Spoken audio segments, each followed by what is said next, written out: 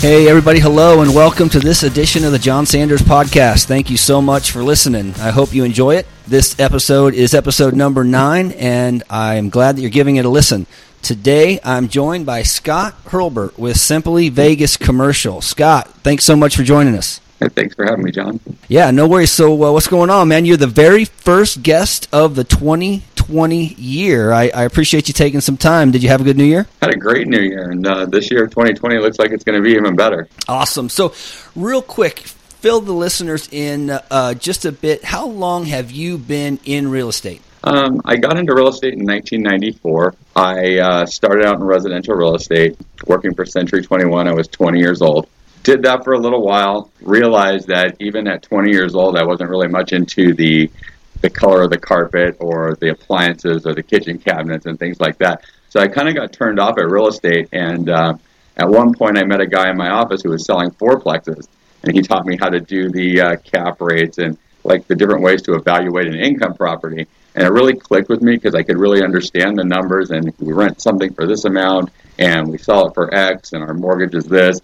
That it really made sense to me, and I could relate to those buyers. Whereas at 20 years old, I had just moved to Vegas. I didn't have a lot of friends. I didn't know my way around town.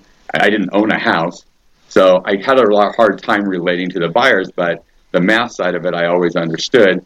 So I started out selling fourplexes, then moved to larger buildings and did that for a long time, where, you know, I got lucky and had a couple of the guys who work for CB Richard Ellis who were too good to sell 20 and 30 unit apartment buildings start referring me business, selling apartment buildings for a long time until about 2003 when the cap rates dropped to like 4%, kind of where they are now.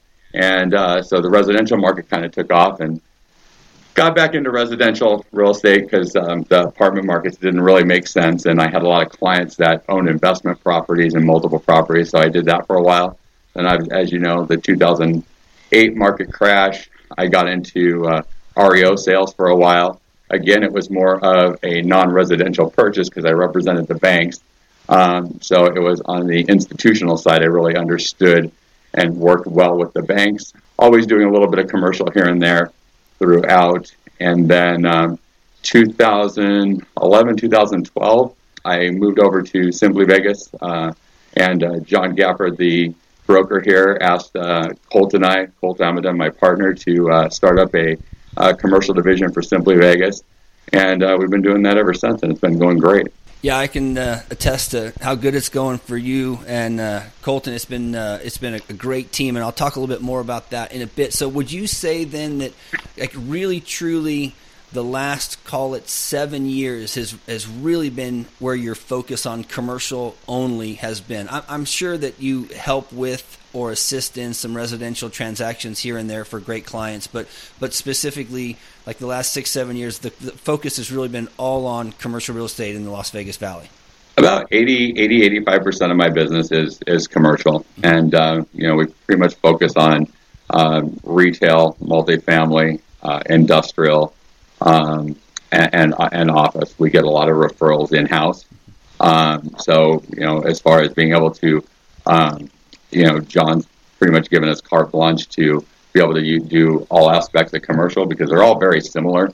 Whereas, a lot of the large brokerages, you have to focus in one specific category.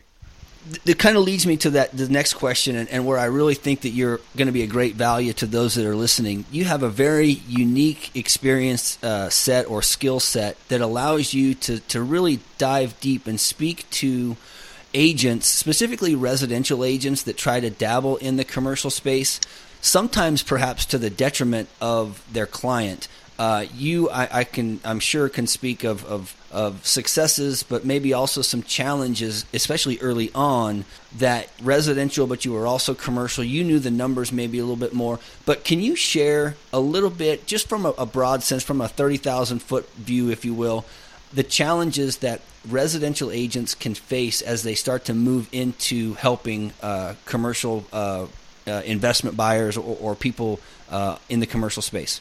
Well, I think one of the biggest challenges that I had getting into commercial real estate, besides getting in at a pretty young age, is that simply getting a phone call back from the commercial brokers. The large brokers don't want to deal with residential agents, so getting a call back is very difficult. And it took probably 3, 4, 5 years before I started establishing relationships with some of these brokers, closing deals, and getting them to call me back. So I think that one of the things is to deal with a commercial broker from your client's advantage is that Las Vegas is a very small town, and the commercial brokerage community is, 1/10 the size of the residential amount of licensed brokers. So being able to have those connections and just getting people to simply call you back was a huge hurdle that took forever to get over, to close some deals, make some relationships, which, took several years. I always tell people, I think one of the funniest things that I learned with the difference between residential and commercial real estate is that residential brokers and residential agents, myself included, we feel like we're making our money by causing problems and arguing, and you kind of cause conflict with the other broker trying to represent your client in a residential transaction. In a commercial transaction, I find that you're dealing with business owners and high type A individuals where they're used to bossing their employees around and telling people the way they want things done. Where they hire you to do a job for them and they want to tell you how to do it. Where there's so few resident or commercial real estate brokers in town that the commercial brokers kind of work together to keep the deals together. And so in residential, you spend more time having conflict with the other broker, and in commercial, you're more or less arguing with your client and having more conflict with your client, and the brokers are trying to keep the deals together. Yeah, no doubt. I can speak to that, obviously, from the NCS side of things. We have an amazing team, and I know that you work with Kelly Smith in our office, among some others, but when deals come in, so often we see brokers on both sides working and doing everything they can to make sure that the deal is put together. And then it's almost like a boxing match, right? The fighters go back to their corners, but their corners are the ones where the conflict is, not so much inside the boxing ring. It's a stupid metaphor or example, but we see it time and time again where the brokers are constantly communicating. And that's where, to your point about gaining the trust and getting the brokers to pick up the phone before they knew who you were, could be a challenge because once you prove yourself and once you go to bat together to put a deal together to ultimately save it and then get it to close, the brokers are like, man, Scott knows what he's doing. Like, I'll work with him again. And you do that time and time again, and now you become huge value to your clients because of your relationships with brokers in town. You agree? I totally agree. The relationships are so much more important on the commercial side because you're dealing, a lot of the brokers I've done multiple deals with at this point in my career, and it just makes everything go so much smoother, and you're going to get a deal together a lot easier than with, if they don't know who you are and they don't know your reputation because they're going to question everything that you're done.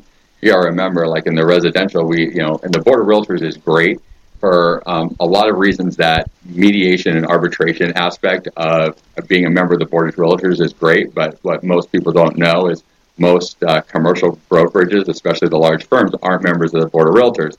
So that means that you don't have the ability to mediate or arbitrate a dispute for $500. You have to go to litigation, which can take years. And if you screw something up, you may not get paid, but then also you can't go to the Board of Realtors and pay your $500 and arbitrate for your commission. You have to go to a formal lawsuit and litigate for that, which has happened in properties on the Strip and some of these larger, like if properties inside the casino. You're dealing with brokers that are out of state, maybe in LA or Miami, Indiana, and they want to. They don't have a problem saying no, we're not going to pay you on a $100,000 lease. Yeah. So Colt and you together really kind of form the Simply Vegas commercial team, if you will. Correct me if I'm wrong. I don't know if there's others within the Simply Vegas brand that are doing commercial. You're the primary two, but speak a little bit to your team, how it looks, kind of what each role is, and then bigger picture, Simply Vegas and the brokerage specific to commercial real estate. Well, Simply Vegas Real Estate, we have two offices in one in Henderson and one in Summerlin, and we have about 400 agents collectively between the two offices. And their focus is like high-end boutique, like a luxury firm. So John and Gavin got together and asked Colt Amadon and myself to put together a commercial real estate division for Simply Vegas about 3 years ago, the formal start of Simply Vegas Commercial. And the biggest thing with that is that they didn't want all the residential agents, because we're a high-end luxury firm. We deal with a lot of high-end net worth individuals. So a lot of those people own businesses and have commercial needs. So that was a lot of business that was getting referred out outside the company to people, to Colt and myself, who were definitely capable of handling their needs. One of the problems that they had was that everybody with a real estate license, you can do commercial, you can do residential, but doesn't mean you should. It gets rid of. They wanted to have a commercial division. We have about 14 agents that do commercial, that are approved through Simply Vegas to do commercial, and that's because those agents have completed commercial deals in the past and are proficient and qualified to do them. What they didn't want, and what Colt and I didn't want, is we didn't want to have everybody in the company doing commercial deals. And like I said before, the commercial real estate industry in Las Vegas is very small. So you have Simply Vegas agents, or any agent for that matter, doing deals that they are not qualified to do. We don't want to burn bridges and amongst the community, because it is so small and word gets out that, hey, these guys don't know what they're doing. With Simply Vegas Commercial, we have guidelines that we only allow certain agents that are qualified to do the deals, and we've been very successful, and it's been a very smooth operation since we've opened. Yeah, I think the key words or key sentence that you said is just because you can doesn't mean you should. We've seen time and time again where unqualified agents see the commission check payday of an opportunity and try to handle the transaction, only to mess it up so much so that it never sees the finish line, and on top of that, they burn a relationship. When I first started calling on commercial brokers, I was hired in 16 years ago with Chicago Title on the commercial side first. But one thing that stood out to me was how segmented commercial real estate was. So you had industrial guys only did industrial. If they had an office deal, they would kick it over to their office counterpart in the office. Same with office guy to retail and retail guy to land, so on and so forth. They stay in their lane. They don't get out of their lane. So much so that I know that commercial brokers, many in town, who do have their real estate license, they could do a residential transaction, maybe even their own, but they'll go to a residential agent. One, they don't want to waste the time, but two, they don't know the intricacies of all that's entailed in that deal. So they stay in their lane, they only do what they do, and they do it really, really good. Okay, so if there's one thing that you could share as advice to residential agents that are entertaining this idea of moving into the commercial space, what would it be? I think the biggest thing is you don't know what you don't know. And unfortunately, when you deal with, an 11-page, residential board contract that's basically a fill-in-the-blank deal, versus a commercial contract, which could be 5 pages or it could be 60 pages. There's so many places to make errors in commercial deals that, even doing this as long as, Colt and I have, you still catch things. I think that, and I think that the biggest thing is going from a residential deal to a commercial deal is that, you have to have thick skin. You can't be emotionally attached to the deal. I mean, I've worked on a deal, in Caesars Forum Shops that was 14 months in negotiation and fell out, and it was a $120,000 commission. So, I mean, you have to have a lot of deals. If you're going to do commercial, and you have to do a lot of it to make a living because, deals fall out 4 months, 6 months in.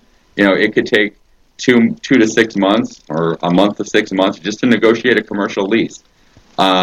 So I think that, you have to do, if you want to do commercial, you have to do a lot of it.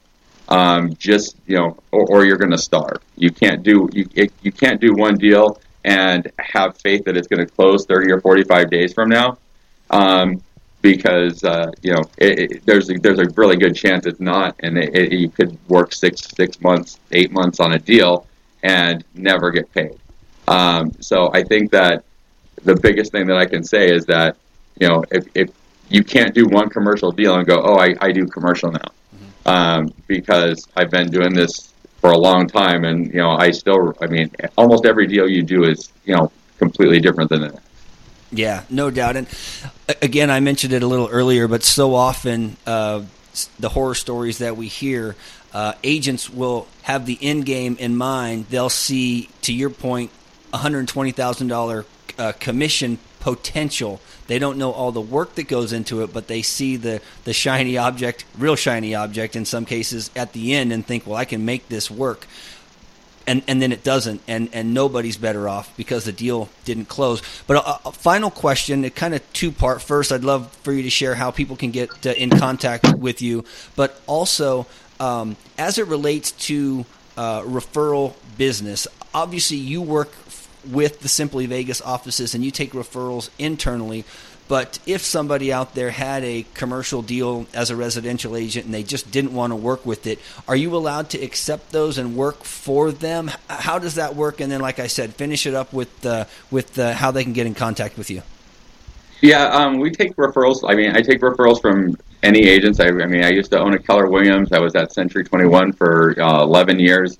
And, I get a lot of referrals from agents that I've worked with in the past, and a lot of brokers. I get referrals from Life Realty, from Platinum, from several other brokers that I've worked with in the past that, some brokerages just don't want their agents doing commercial because of the liability and the additional insurance that's involved. So we take referrals from all companies, and, any real estate agents, and pay a referral fee. Colt, my partner, I think he just paid out a $40,000 referral fee. And that was just the referral portion of it to an agent. And all they did was just call him up and give the phone number and the name to the client. And, he closed the deal. So that was awesome. To make $40,000 for basically just handing over a phone number and a contact.